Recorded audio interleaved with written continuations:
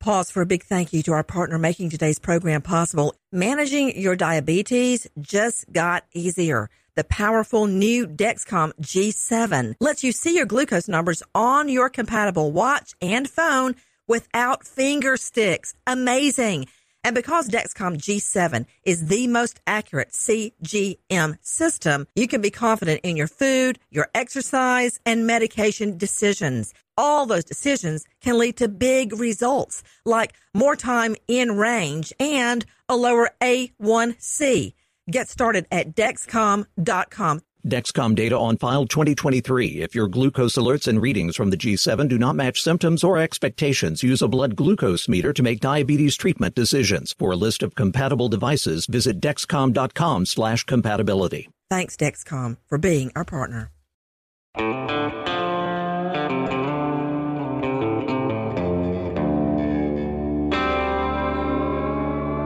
Body Bags with Joseph Scott Morgan.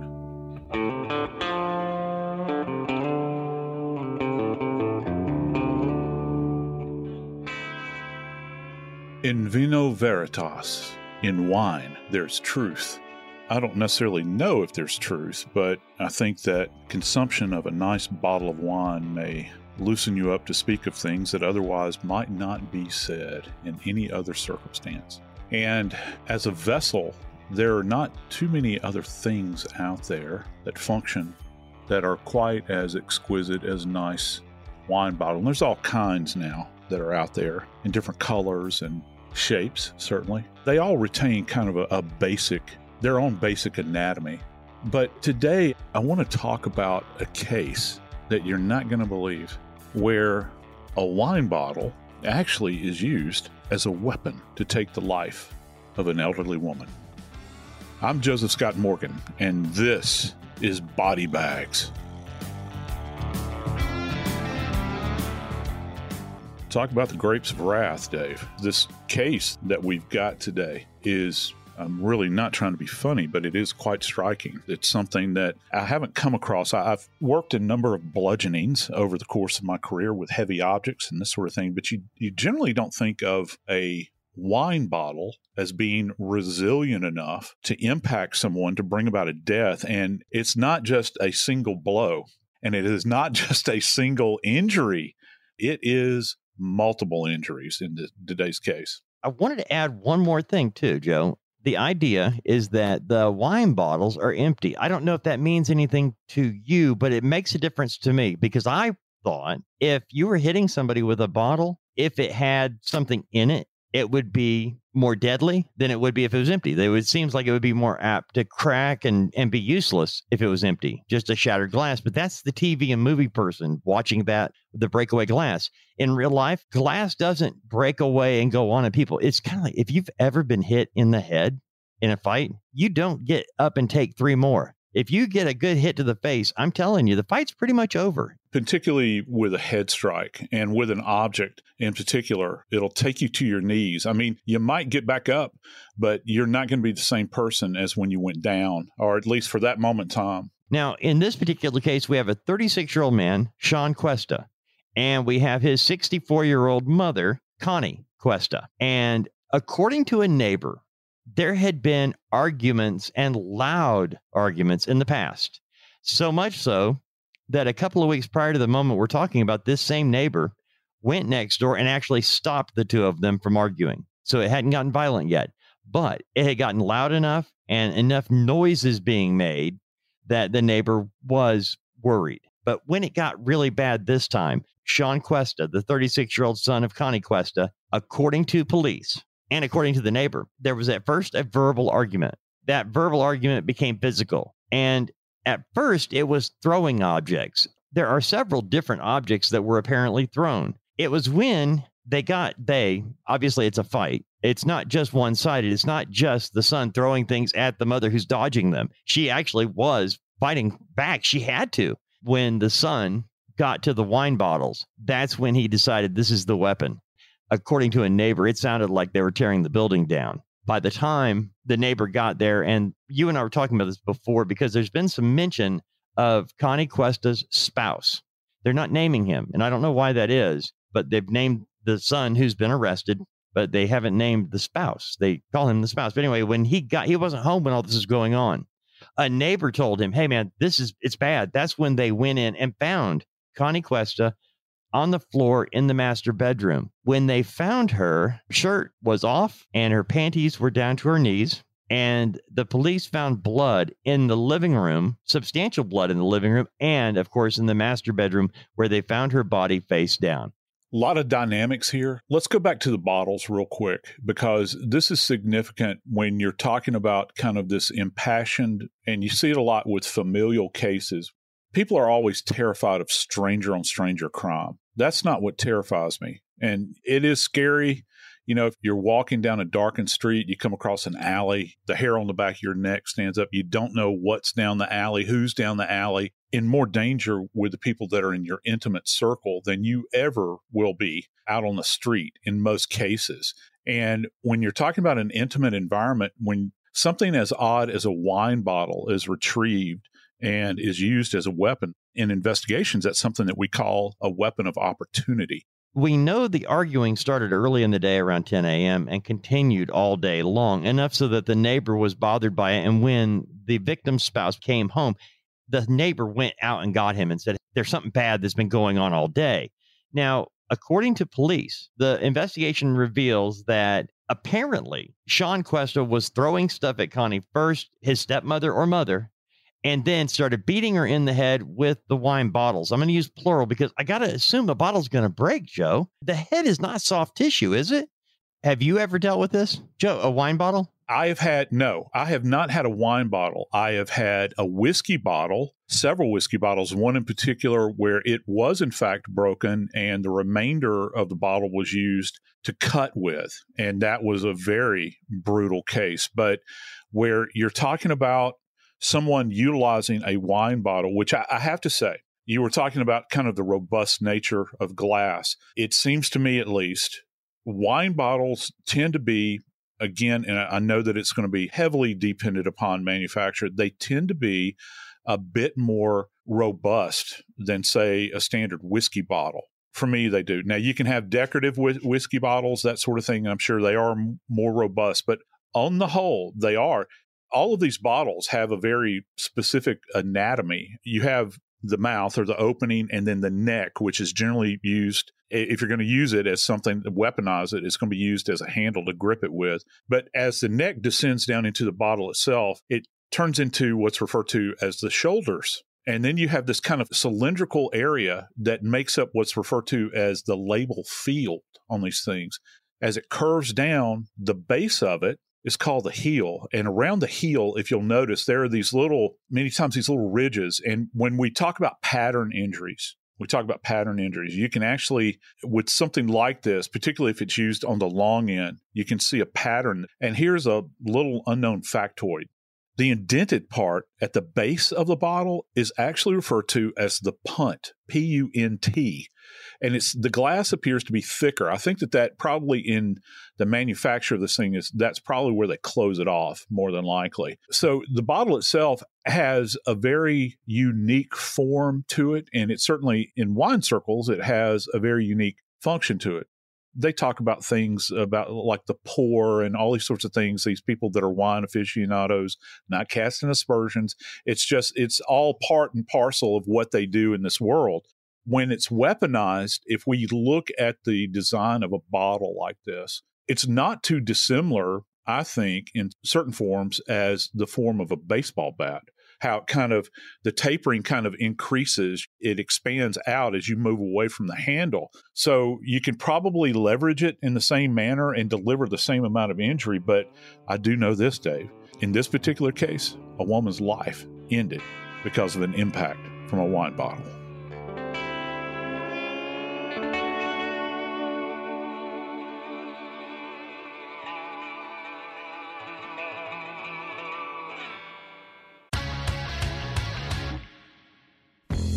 In the 1980s and 90s, New York City needed a tough cop like Detective Louis Scarcella. Putting bad guys away. There's no feeling like it in the world. He was the guy who made sure the worst killers were brought to justice. That's one version.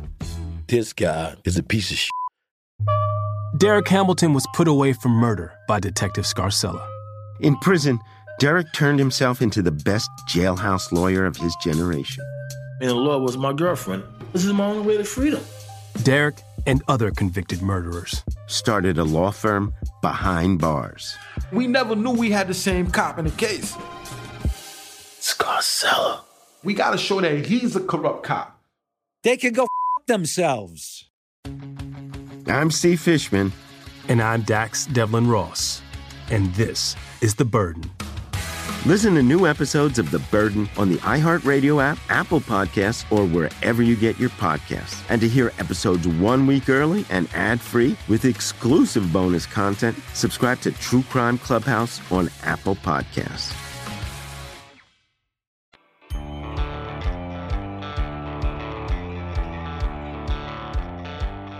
When Miss Cuesta's husband found her, it's often hard for me, even though I've seen so many of these cases, to try to put myself into what we refer to in death investigation as the finder's position. On a little aside, I still remember the first time I ever found a body.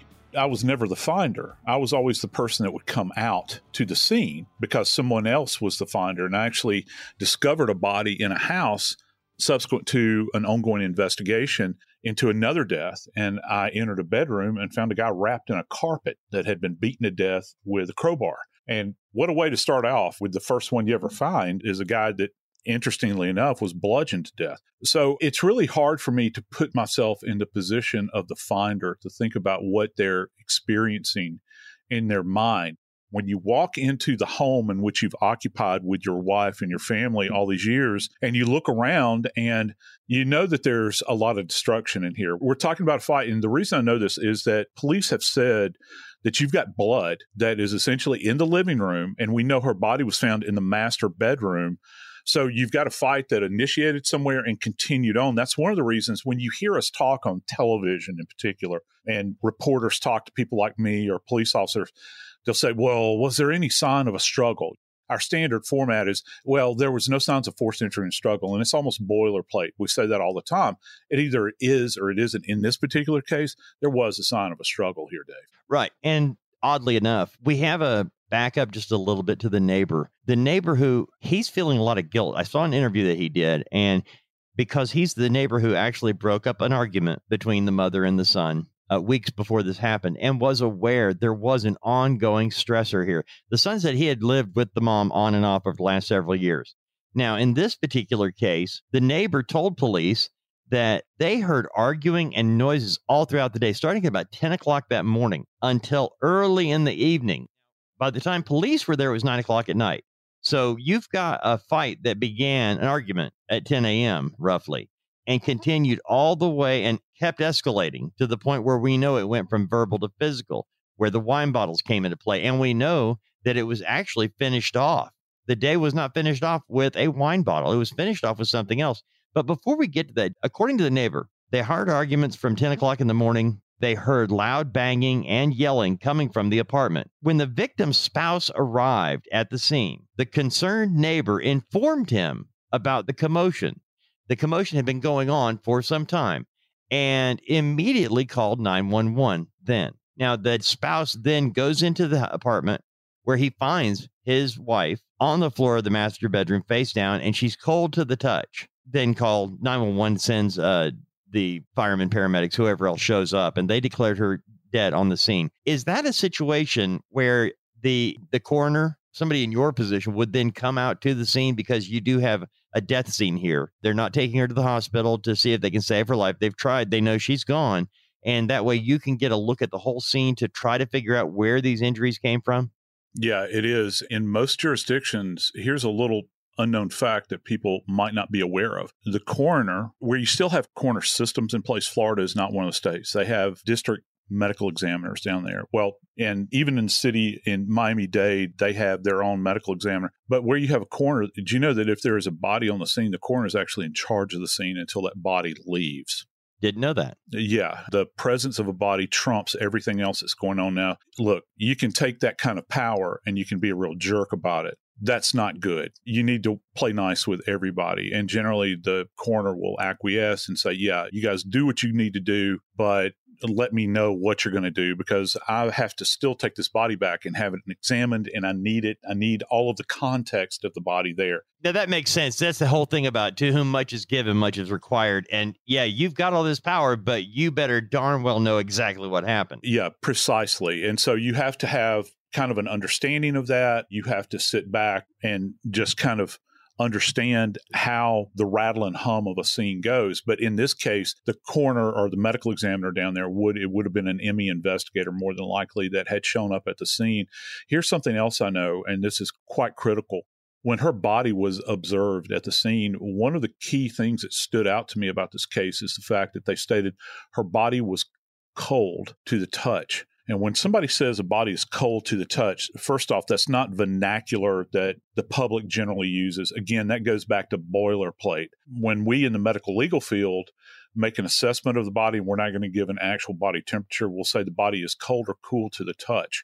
And it's just something that it sounds like that whoever wrote that for the news media got that information from the police more than likely. And that was the origin of that. And so you would have to work the scene bit by bit. And because there's so much, what I would think at least, what I would refer to as particulate evidence here, we've probably understated this. This isn't just one wine bottle. There were multiple wine bottles that were found at the scene and utilized. And I'm with you, Dave. When I hear about an empty wine bottle, I'm thinking, well, why would you have empty wine bottles? Well, let's consider the probability here, because this plays into the investigation. Had there been a big party, you had mentioned a critical piece of information. This fight had been going on for some time. Well, were the parties involved drinking with one another? Because as you know, and I know, liquor many times is devil's fuel. And so the more you consume, the more dicey things can get. And then it comes to this horrible crescendo at the end of the day. Or did somebody like to collect wine bottles? And some of these wine bottles look like art. You see lights made out of them and all kinds of stuff, and they have beautiful labels. And I've got friends that collect wine bottles. Do they just have a collection of wine bottles? Because to the eye, aesthetically, they're pleasing. So you think about all of these things, and when the son is looking for something to utilize as a weapon, this is the first thing he's seeing after he's allegedly being assaulted in all of this. They're throwing something. That's the whole point, is it went from a verbal altercation, and the verbal was loud enough that neighbors heard it. The neighbors heard the arguing at 10 in the morning. Then it escalated to the throwing of things. And that's where I wonder if there were other things thrown first, and if it was mom and son. Now, you and I both have noted there have been a couple of reports here saying that that Connie Cuesta is the stepmother. It was reported that in a headline. Now, Joe, when you have a victim who is found without a shirt and with panties pulled down to her knees, does that immediately tell you there was a sexual assault? Or do you look at it as maybe she was down in the living room and the suspect drug her into the master bedroom, and in the process of dragging her, the shirt pulled up and the panties pulled down? That is a possibility, but from an investigative perspective, I'm treating this like a sexual assault. Anytime I see a female, well, a male for that matter, with their pants down around their knees and their genitalia is exposed, and with women in particular where a shirt is pulled up and their breasts are exposed, look, if I don't treat this as a sexual assault, I'm falling down the job as an investigator, because I'm going to lose fragile evidence. If I have seminal deposition on a body and I just go ahead and just kind of treat the body carelessly when I'm moving it and all those sorts of things, there's a probability that I can lose evidence. Also, if it's a sexual assault, there could be very intimate transfer that's going on here with touch DNA from the perpetrator onto the victim's body, and conversely. In addition to that, you can have hair transfer. And think about this. What kind of surface was she found on? Was she found on a carpeted surface? Let's say that she's got carpet fibers on the front, the anterior aspect of her legs. And then she's found in the bedroom and she's got carpet fibers on the posterior surface of their legs. And there's different carpet in the living room than there is in the master bedroom. So you get an idea. Maybe she's being assaulted all over the place. Maybe it's an ongoing thing. We're talking about hours that elapsed here, Dave. So you've got a big gap in information here, and you're kind of trying to understand what the body is going to reveal to you in this period of time. When they did finally track him down, they found this knife. That weapon in particular will tell a tale at the end of the day. When you examine that knife in the crime lab, you will find all that remains of this poor victim.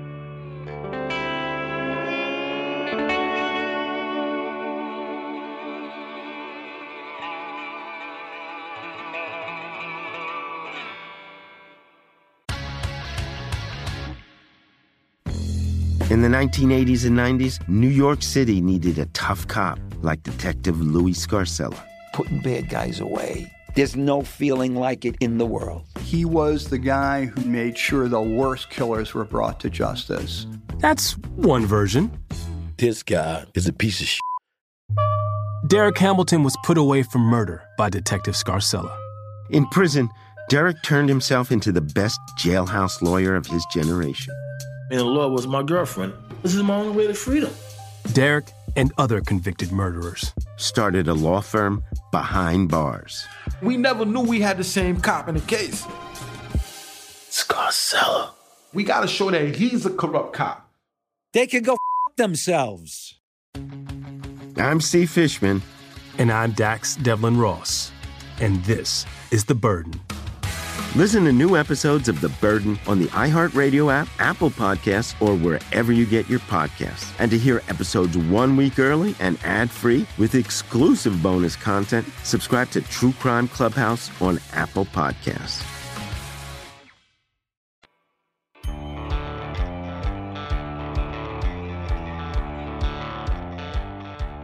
So come to find out, this knife, which is eventually found on the alleged perpetrator's person, in his backpack nonetheless. And it's going to be covered in blood, and I think to a certain degree probably bone once this thing's taken back to the state crime lab. You're in the circumstance, you know that you've just beaten and stabbed in the skull nonetheless. These injuries were in her temple, the knife wounds. What do you do? Where do you go? Where does your mind go at this point where you're going to say, okay, I'm going to leave. I've got my backpack and I'm taking it on the road? And before he did that, he tried to clean up. He actually did try to clean up the bloody scene. They actually said that he used a towel and a green rag to try to clean up the scene, and then gave up, threw the rags down at her next to his mother, and he left with his backpack. And this is before they recovered the knife or anything else. He took off. Sean Cuesta took off and went to his aunt's house in Hialeah. It was there that he allegedly admitted, I killed my mom, and was acting really weird. He was acting weird enough that the family, even though they couldn't confirm what he was saying, they called police. They were worried. So they call police. The police show up, and they did what they call a Baker Act. What's the Baker Act? It is, bottom line, a 72-hour mental health hold. Okay, psych hold. Yeah, it's a psych hold. And when they say they Baker Acted him, that means that they can hold him for up to 72 hours without any charges. And that's what they did. And then they were able to find the knife in the backpack and go back to the crime scene and figure everything out. I came across something in this case that I don't know that I have ever heard the police or medical examiner state before. Now, I got to tell you, that's saying something. You never hear everything, but when I heard this, first off, I knew that this victim had not been in a car accident. I knew that this was a person-on-person attack. I knew that there were wine bottles that were being used to strike her multiple times, blunt force trauma.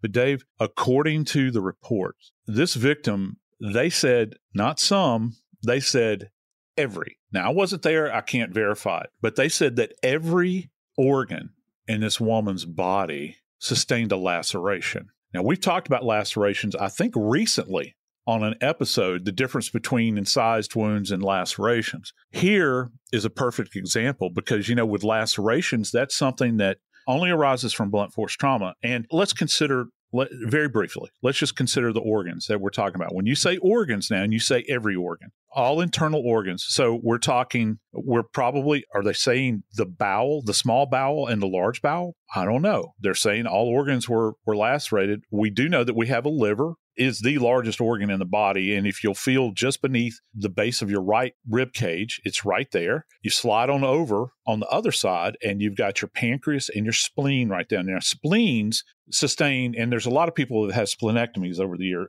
years, and many times those arise from motor vehicle accidents. They're very fragile, and they sit on the left aspect of the abdomen, the upper abdomen. I can understand that. But then you have the pancreas that stems off of the spleen. I'm thinking, was the pancreas also lacerated? You're saying all organs now. And yeah, I've seen lacerated pancreases. But again, most of the time it comes from a fall from a great height, or it comes from a motor vehicle accident. Then we go superior to the diaphragm. We've got both lungs.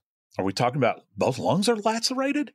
Then we go to the heart. Has the heart been lacerated? You're talking about all organs, all right? All internal organs. And then it brings us to the brain. I think that we can probably explain the brain pretty easily. And yeah, blunt force trauma will, in fact, lacerate a brain. It has to be pretty significant. Most of the time, you're going to get evidence of what's called coup or contra coup injuries, where you'll get these big hemorrhagic areas where the brain kind of sloshes back and forth. I'm taking it at face value. When they're saying all, I'm including the brain in this as well. To have this level of trauma on a body where every organ is, in fact, impacted, it would take, first off, time. Then you would have to have an instrument that is so very resilient. You'd have to be able to put it into the hands of someone that could wield it with the appropriate amount of force, or the needed force, in order to direct that energy at that specific organ system. And you would, and in the case of utilizing a bottle, you're going to have more than one, Dave. Well, you mentioned the other day when we were talking about this, and I didn't know the laceration term and blunt force trauma. That was all new to me. And this actually says, I'm reading the report, it says the victim died of internal bleeding resulting from all internal organs being lacerated from blunt force trauma. Now, if the victim had one blunt force injury that caused an internal organ to be lacerated, wouldn't that pretty much debilitate a 64-year-old woman? Just one? Yeah, any one of those organs would be sufficient to bring about death. And here's another thing. We go back to what we had said in an earlier segment, where her body was cold to the touch. I really have to think here that when they're doing the examination on her, how many of these lacerations took place antemortem and how many took place postmortem? You've got two things that are going on here. If this was, in fact, a sexual assault, because when you have a body demonstrated with no shirt on, pants pulled down, for any investigator worth their salt out there, that's the first thing they're going to think of, that this is some kind of sexually motivated assault that has occurred. And is that something that took place post-mortem? And then on top of that, you begin to think about a knife. Now, this knife was not driven once, not twice, not 3 times, but 4 times into her temporal bone, actually the left temporal bone. So if you take your left hand and put it up just posterior to your left eye, that's going to be your temporal bone. And it's one of the thinner bones of the skull. It's not impossible to have a knife driven through there. And as a matter of fact, even though it is, and we've talked about sharp force injury versus blunt force, depending upon the knife that was utilized in this case and it's passing through bone, you could make an argument that if he buries this thing down to the hilt of the knife, or the hilt guard, or if it's like a flip knife, like a buck style knife, to the body of the knife, that the body of the knife or the hilt, the hand protector, can actually work as a blunt instrument. So you can get underlying fracture in there. But either way, you would be looking for hemorrhage in that area. And if it's absent hemorrhage, Dave, this means that this was done post-mortem. So they've got so many injuries to kind of analyze and assess throughout this thing. They're trying to determine order. And order is, you can't determine actual order like A, B, C, D, like that. The order I'm talking about is postmortem versus antemortem, or perimortem, which means in the throes of death. It's kind of that middle milky ground. So that's the order that you're looking at here. And then they're going to have to, and I can tell you for a fact that they will have done a rape kit on this lady as well. We haven't heard anything about that, but we are just now hearing all of the details. But Joe, to stab somebody in the temple with a knife 4 times. What are we talking about in terms of force? You have to be close up. The other ones, you could be a little bit far away. I mean, you can strike somebody with a bottle at arm's length, but I'm thinking to actually put a knife into the temple of somebody you love. Yeah, it's very personal. And again, you're getting into that area where a person's identity is tied up in their appearance. And it goes to a tremendous amount of anger. I'm fascinated by the fact that the father was not present in the house when this had occurred. And also, in order to shore the head up to the point where you could drive a knife through it, you would literally have to be on top of this person in order to do it with, let me get my orientation right here, with the head or the face, if you imagine the face, turned to the right so that the underside of the right cheek is actually shored, what they call shoring, against the surface, the harder surface underlying that, so that you can position yourself over the body and you're driving this knife down into the temple multiple times, not just one time, but over and over and over and over again until you're done. Now, obviously, that in and of itself would have been enough to have killed somebody. It sounds like there's a lot. I have to at least propose the thought that there was a lot of anger that was being taken out on this woman's body, perhaps in a postmortem state. But I also think that it's important that we remember that to this date, Sean Cuesta is innocent. He has not been taken to trial, but he has been charged with second-degree homicide. I'm Joseph Scott Morgan, and this is Body Bags.